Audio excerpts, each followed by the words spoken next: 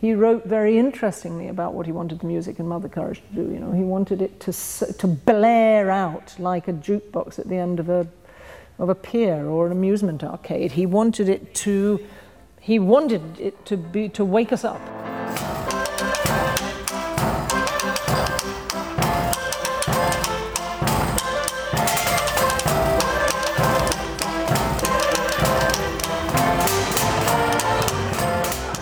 He wanted it to be out of tune, if you will. You know, he wanted it to be big and bold and explosive. And I thought, well, you know, these are very heady things to begin with. I mean, how you then get them to happen is a very good question.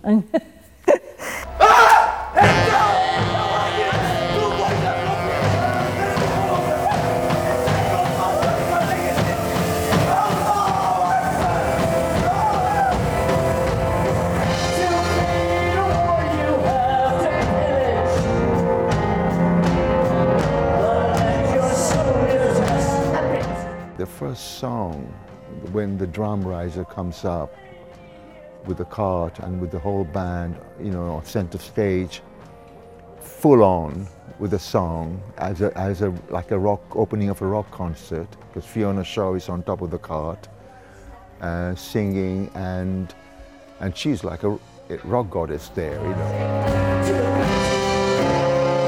From the moment Fiona and I knew we were going to do this, we both said the first thing that we have to do is get a new score, get new music, and get a contemporary artist to be doing that.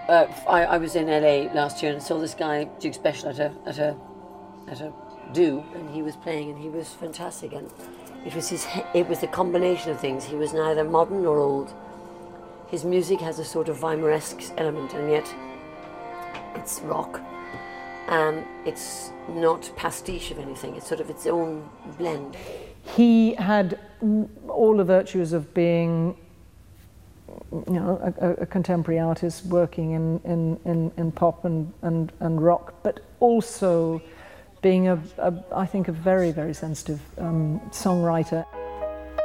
There's a very old song about that.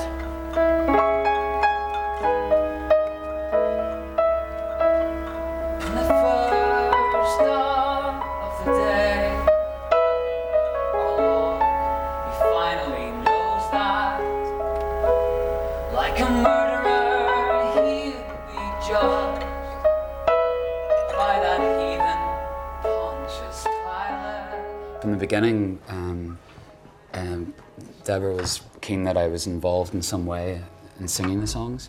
Not because the actors couldn't sing, but because she just had this idea, having kind of seen what I did in my own shows, that perhaps there would be a role for me. So in the previous productions, the characters have sung the songs, but gradually this kind of character for me became where I was almost like the spirit or the thoughts of the actor or the character in that particular song. On his head a thorny crown that the soldiers had made him. I feel that the music that he's written is really interestingly civilian as opposed to military. I mean, Dessau wrote it with a plinky piano and a little tin trumpet and a drum, so it sounded like an army band. And what these songs are is, I think, echoes and remnants of a civilian life that the war has swept away. But then you get a vet song, which is so heartbreaking. You know, you have a play which predominantly everybody goes to, you know what I mean, it's a war, and you get that one song and you realise that it's a woman whose heart has been broken, regardless of what she is, regardless of what people call her, you know, being a prostitute, and think that's about love. That's amazing, sitting there, and the music he wrote for that as well is incredible. We were in our first week of rehearsal, and I remember they came in and he did a gig, and I think that was the first song they played, and the whole, just everyone in the room was gobsmacked by that one song.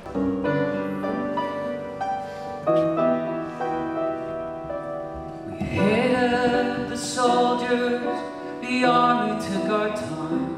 I was 16.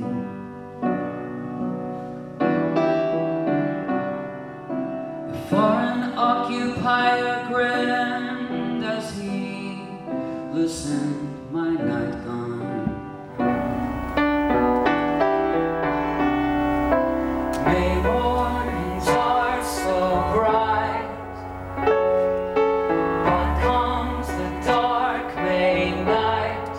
the captain shouts. You're all dismissed. And boys with mischief in their eyes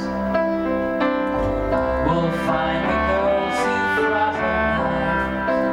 How could I kiss him when we kissed? Maybe in the music, the fact that it has embraced emotion more than the original score is maybe, it just makes people think of, and the ideas in the play in a different way.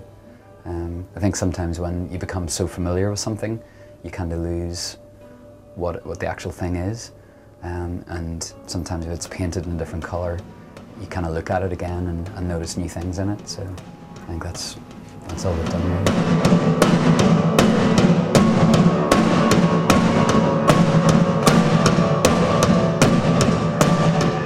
To feed a war you have to pillage,